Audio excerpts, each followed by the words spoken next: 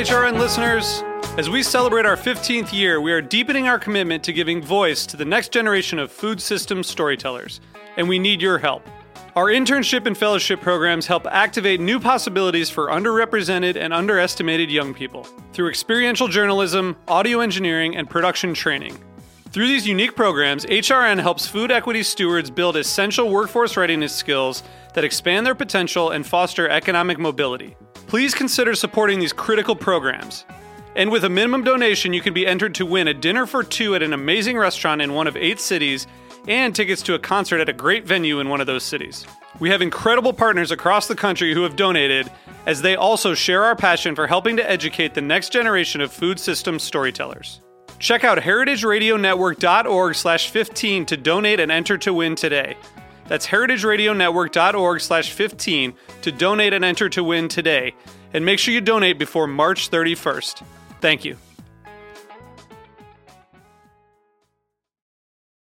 My name is Ann Saxelby. I'm your host, and my co-host today is none other than my lovely sister, Megan Saxelby, who is in town from Chicago on her way to Vermont. Hello. Hello, Megan. So we're broadcasting today from the backyard of Roberta's Pizza, where people are eating in the backyard, and there are countless pounds of tomatoes and greens growing right above our very heads. It's very exciting. In honor of Father's Day, today's broadcast is entitled, Who's Your Daddy? And we're going to be talking with 2 fine cheesemakers about the importance of breeding and genetics in the world of dairy. Now, there are many different philosophies and methods surrounding this aspect of farming, and each farmer has their own way of growing and maintaining their herds. From the old-fashioned to the newfangled, we'll be talking about the hows and whys of different dairy breeds and why these cheesemakers have chosen them. Now, before we get started, Megan told me in the car on the way over here that she had an experience with this aspect of farming that she'd like to share with us. So I would like her to go ahead and tell that story. It wasn't so much a willing share as Anne in the car said, I'm going to make you talk about that. No, I grew up riding horses, and my only experience with, breeding, it definitely is not dairy, but with breeding and whatnot. That's true. Horse milk cheeses aren't very popular. Horse milk cheese would be disgusting. I had to help the vet that came to the farm. Something was wrong with the vet tech, and they were sick, so I helped and had to throw on that really lovely glove that goes up to about your shoulder and get, shoulder deep into the private areas of a female horse to check if the calf was coming out hooves first or heads first. It was very exciting. Having her here is very comforting for me because I know that, should I just really... hands-on experience. Yeah, we have somebody here. If there's going to be a horse or a cow or a goat born here at Roberta's today, Megan's going to help me out. Yep. So our first guest on today's show will be Rick Feete from Meadow Creek Dairy, which is located in the Blue Ridge Mountains of Southern Virginia. Rick and his wife Helen make really fabulous cheeses, all from the milk of their Jersey cows. And then we're going to get Laini Fondiller on the horn to chat with us from her cheese house up in northern Vermont, in Westfield. She's got a wonderful operation up there called Lazy Lady Farm, and she's making some of the best goat cheeses that I've ever tasted. So Rick's going to get the cow side of the story, and Lainey's got the goats. And between the two of them, we should be able to get a pretty good perspective on the spectrum of breeding techniques and technologies and different dairy breeds that are out there. So a little bit of background about breeding and genetics in dairy. Just like there are heirloom varieties of tomatoes and apples and things like that, there are countless breeds of dairy animals. And however, in the world of conventional dairy here in the United States, we have traditionally favored just a few dairy breeds, excluding the sort of myriad of other wonderful heritage breeds that are out there. And if we're talking cows, our dairyscape is mostly Holstein. According to Ann Mendelssohn's brilliant book entitled Milk, very appropriate title, Holsteins make up over 90% of the dairy population in the U.S. Now, we all know Holstein cows. They're the iconic black and white spotted cows that dot the Wisconsin countryside. They were introduced to the U.S. from the Netherlands in the 1800s, and Holsteins were always prized for their sturdy constitution and their ability to convert grass literally into tons of pounds of milk. One of the most famous Holsteins in history, I was doing a little research this morning.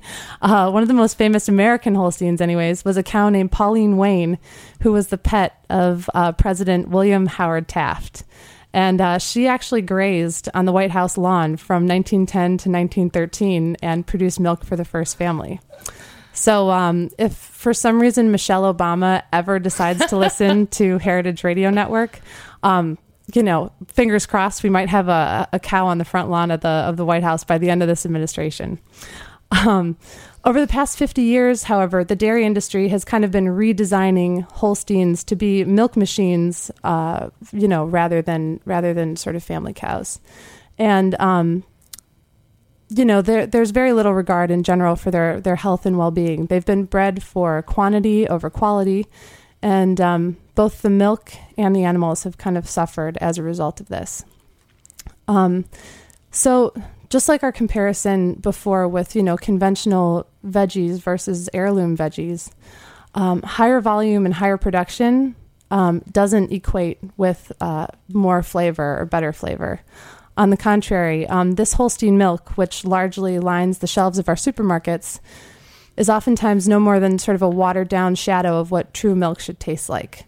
Anyone who's tasted raw milk or milk fresh from a cow from a small family dairy knows that it's really rich and it's really delicious. And, the supermarket milk just can't hold a candle to it. So in breeding for production and not really thinking about other things, we've lost sort of the fat and the flavor of our milk. Now, cheesemakers are sort of in a unique position. They have a prerogative to get the most flavor from their milk and have animals that are good producers. So breeding to them is it's an art, and one that can really greatly enhance the flavor of milk used for making cheese and create different nuances and different qualities of their cheeses that will just, distinguish them from other cheeses being made. The farmers that we're going to talk to today have mastered that art. They've proven that there's more to dairy than just Holsteins and, eking out the maximum production.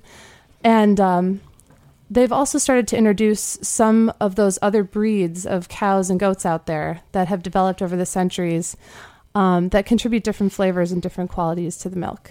So that's what we're going to be talking to Rick Feete and Laini Fondiller about today. So we're going to take a quick break, and when we come back, Rick Feete will be here on the phone with us, and thank you for listening.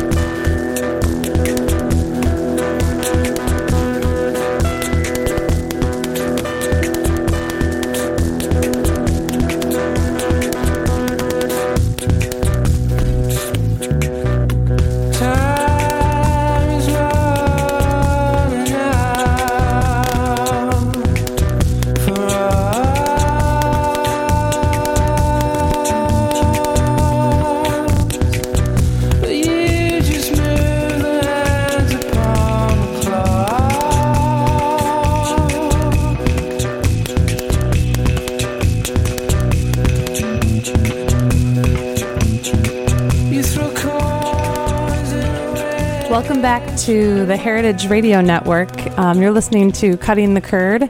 My name's Ann Saxelby, and I'm here with my co-host, my sister, Megan Saxelby. Hello. And we are going to get on the phone with Rick Feete from Meadow Creek Dairy to talk to him about his Jersey cows and the cheese that they make down at Meadow Creek Dairy. Can you hear me, Rick? Yeah, sure can, Ann. Hey, how are you? I'm great. How about you? Very, very good. It's great to hear your voice. It's been too long since I've seen you guys, but thank you so much for being on the show. No problem. So I was wondering, if we could talk just a little bit first, if you could tell us sort of how you came to be a dairy farmer in the first place. Well, Helen and I were first married in '77, and we wanted to raise our family and work together on a farm. So we fooled around with different things, and Helen quit her corporate job and worked on a pig farm, and we found that wasn't our cup of tea. And so I quit my job as a carpenter for $13.60 an hour. I went to work on a dairy for $3.60 an hour, and we had a 1-year-old baby then. So wow. That was the beginning of it. Yeah, wow. So you were milking cows and selling your milk on the commodity market at that point? No, we worked for another commercial dairy herd for 6 years before we started on our own. Okay. So you kind of saw what they did, and how you do things differently when you started your own operation. Yeah, well, there's a lot to learn. So yeah, I learned on somebody else's cows. Smart man. So what kind of cows do you guys milk down at Meadow Creek Dairy? Well, we got kind of a mixed up mess now. We originally started with American Jerseys, and now we're milking all kinds of crossbreeds and have a pretty unique herd, I'd say. And now, is your herd a closed herd, or do you occasionally bring in new cows from other places? No, we haven't brought in any cows into the farm since '89. We're all artificial insemination, so we don't have to worry about important genetics to keep our lack of inbreeding up, and we've chosen that path to make a safer, healthier herd, less invitation for commercial invasions, as it were, for different sources of contamination. And now that we're into the raw milk business, it's real important to us. Absolutely. And wouldn't you think that also kind of differentiates your milk and therefore the cheese that you guys make, because your milk is very very unique and the product of all that sort of thought and hard work you put into the breeding?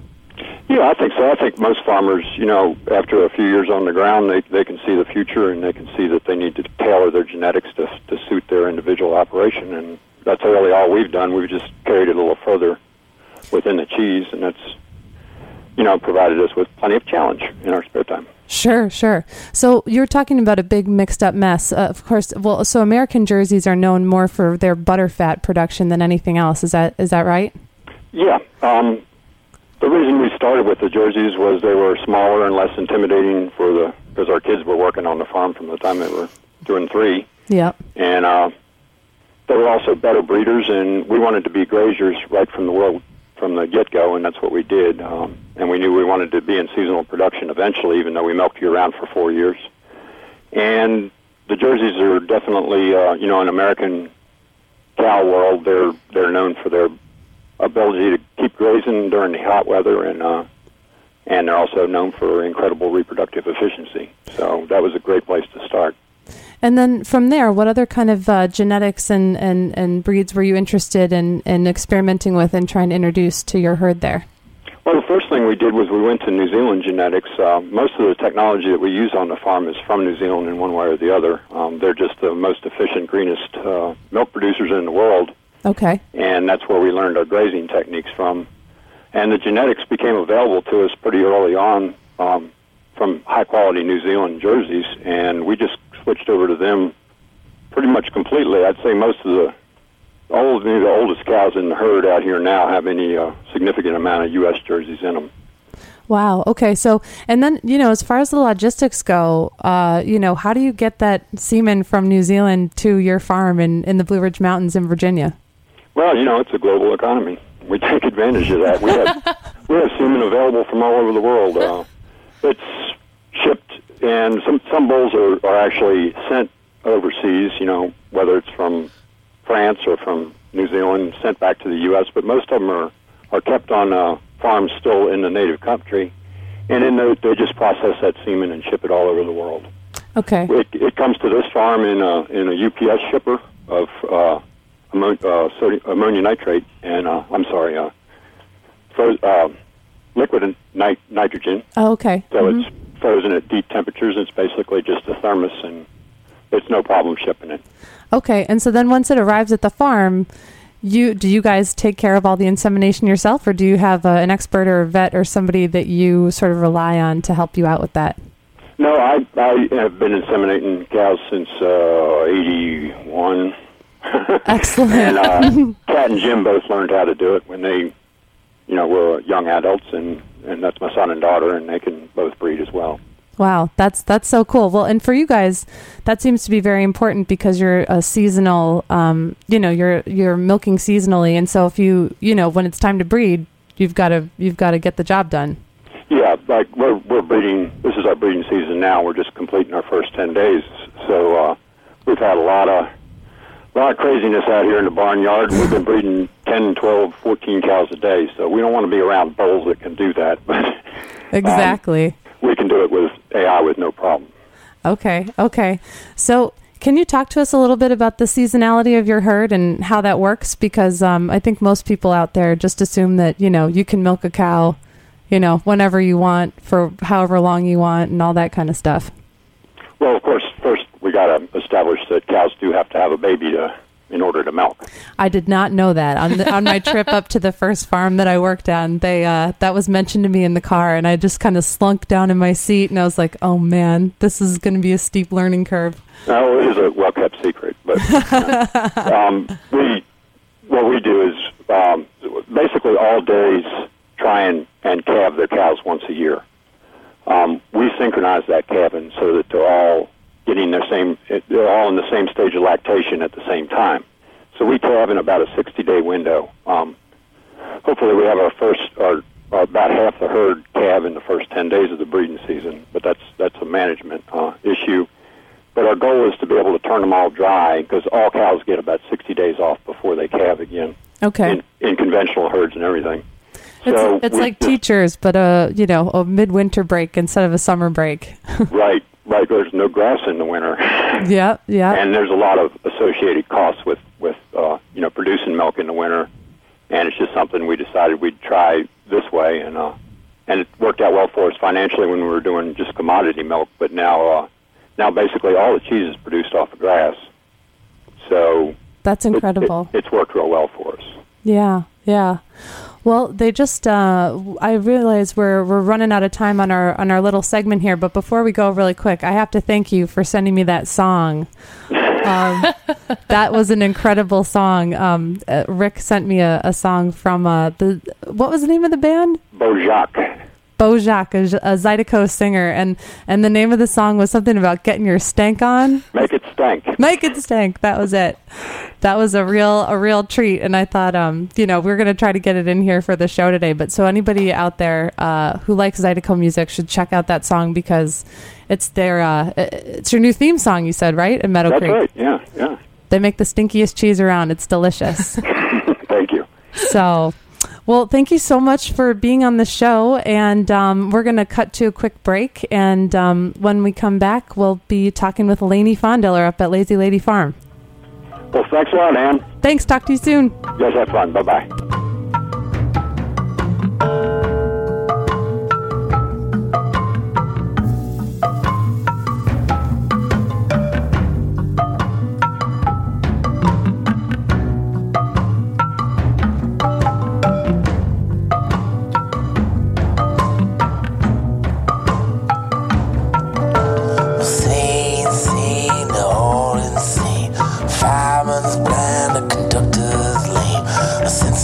Jacket and a sad look dame, hanging out the window with a bottle full of rain. Clap hands, oh, clap hands, clap hands, oh, clap hands. Say roll, the thunder in the roll. Some bitches never coming back here no more. The moon in the window and the bird on the pole. We can always find a million at a shovel or a cold. Clap hands. Clap hands. Clap hands. The clap hands. Said steam under bad dreams. Going up to Harlem with a pistol in his jeans. A $50 bill inside a Paladin's hat. And nobody's sure where Mr. Knickerbocker's at.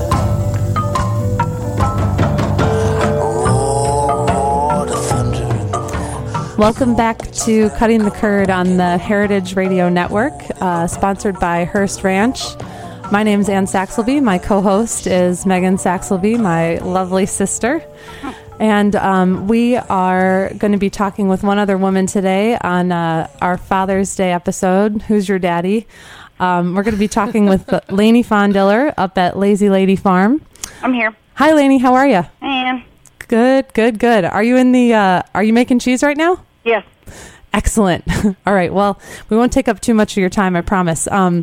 So we're talking a little bit about breeding and genetics in dairy animals. And I know that at your farm, that's a big part of, your philosophy and Yep. and your practices with your goats. So you milk how many goats? 40. 40. Okay. And So I keep 2 bucks. okay. One buck can breed 20 girls. Okay. That's a pretty good job to have. Yep. I guess, it's not like, every day that he gets to do this, but No, it happens during a 2-week period. Okay. Mm. What's the buck's name? There's Andy and Sting. Sting. Sting. Yeah, like Does he Sting. do tantric goat sex? Huh? Is it like tantric goat sex? This is my sister, Laini. She's I didn't know she was in New York. just for the weekend. Oh, okay. She's actually coming I'll up to soon Vermont. be to Vermont, yeah. Oh, my goodness. Yeah, she's going to be down in Middlebury, so we're going to come up and Oh, bug you, that's hopefully. right. Yes. I remember that. Yep. Yeah. So, Anyway. tantric goat sex aside, Yep. where did you learn about breeding and sort of how to manage that? I guess, when I started out, I didn't have any money, so I just bought junk and was going nowhere. Junk And as then- in goats. Junk is, back where somebody's throwing some, what we call backyard junk. It's lopsided udders and just no milk and, really pretty much look like crap. Yeah. But they're cheap. And so I had worked on dairy farms where they were registered animals and there was a real breeding program. I knew about breeding. It was just a matter of having the money to get in and play that game of registered breeding stock. And I met a breeder by circumstance. 2 friends of mine came by and said, we're heading down to this breeder. Her name's Kathy Maybe. You want to come along? So I did. And, Kathy and I just hit it off. And so we worked together, me buying breeding stock from her for over 10 years. And is Kathy in Vermont, or is she? She's in just over the border in New Hampshire, and she shows goats, but she also, some people who show goats don't care about milk production. Sure. Kathy is one who shows goats and is enamored with milk production. She has that as a real kind of holy grail for her too, to have the best of both worlds. Absolutely. Absolutely. So, and what kind, does she specialize in any kind of... She's French Alpine. French Alpine. Okay. And so is your entire herd French Alpine, or is there... Now it's American Alpine, meaning that at some point in time, that French Alpine got crossed with another breed. But over time, when you register, they keep track of the genealogy, and it'll kick into what's called a pure Alpine.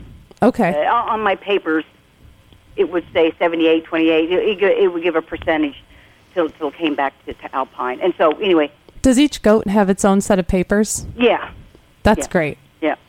That's absolutely great. So, so you have, so now you started getting genetics from Kathy, and then you eventually just decided that having your own bucks on the farm was... Always had bought bucks from her. Where I branched out was going out to Oregon, having bucks shipped from Oregon. I had read about this woman out in Oregon who had a much higher milk production.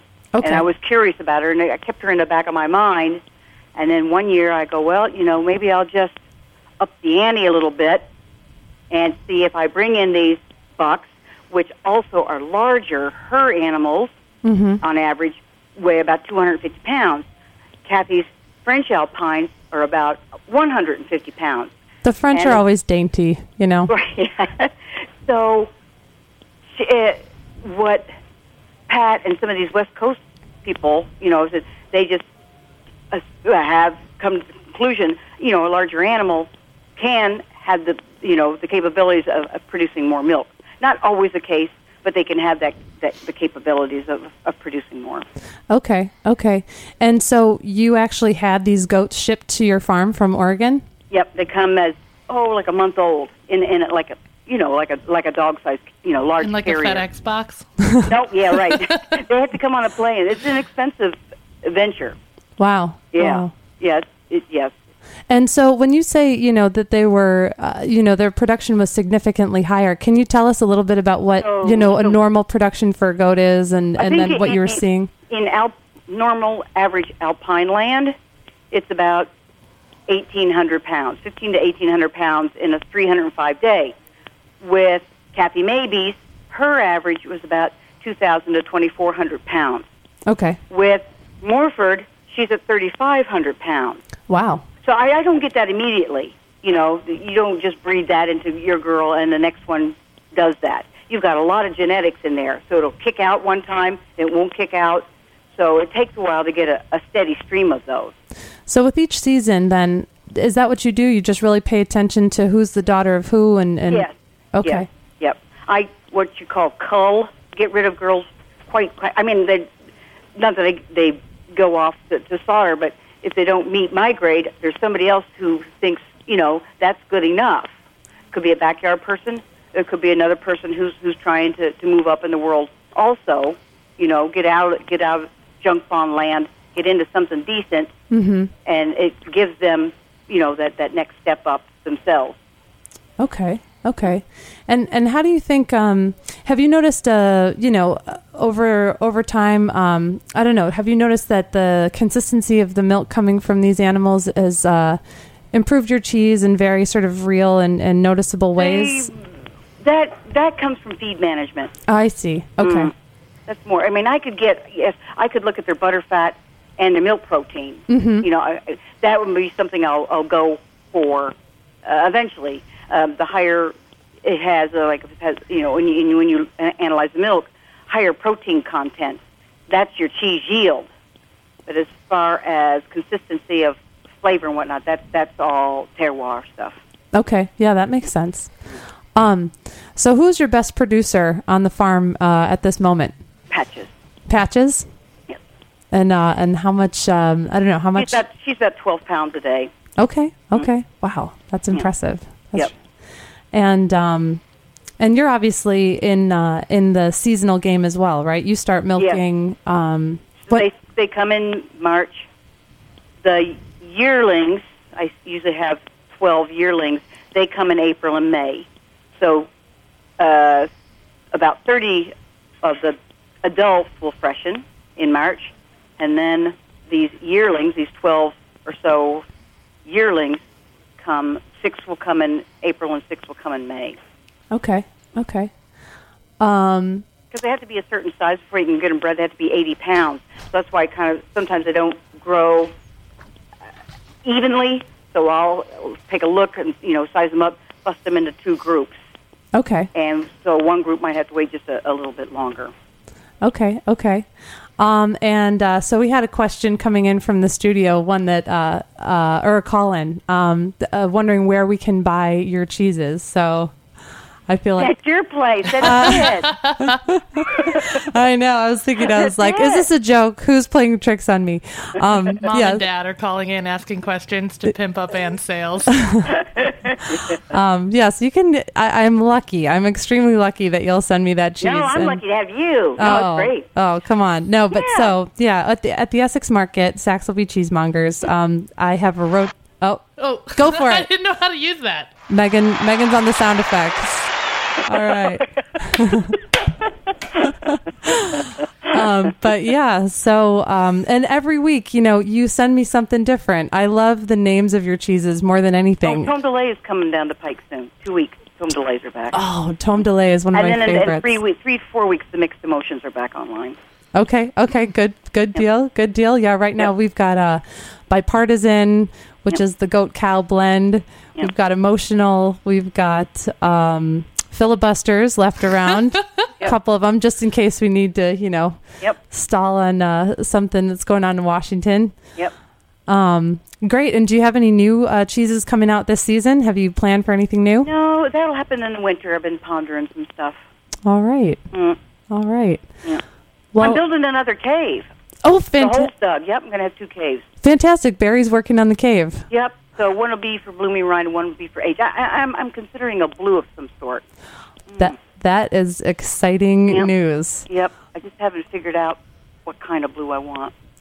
Well, Texture-wise. well, I'm all for. Well, I like everything. I can't Yep. decide. I can't Yep. decide. Well, great. I hope Megan and I'll have a chance to drive up and come see you and check out the new cave in progress. Yep. And thanks so much for coming on the show today and talking to us about your goats and and everything that goes along with them. Well, what radio station? Where are you at? This is the Heritage Radio Network. I'm in a shipping container in the back of a pizzeria in Brooklyn. When you come to New York next time to visit your niece, you've got to come. Hell yeah. Yeah. It's a really, really fun place. You'd love it. Well, that would be so much more fun to interview you in person. So Yeah, that'd be fun. yeah. Okay. You do this on Sundays? On Sundays, yep, every other Sunday. I'll be damned. Do you still have your radio show? Oh, that was Anthony. Not so much anymore, yeah. Anthony ran for governor and then kind of got back into the radio a little less than he used to. Okay. That was Anthony Polina, yeah. Okay. Yeah, he's got lots on his plate these days. Well, I thought that was awesome that you had your own show. Yeah. So, all right. Well, thank you so much for for chatting with us. And I got to go flip some sweet emotions. All right. Sounds good. All right. Thanks, Laini. See ya. Okay. Talk to you soon.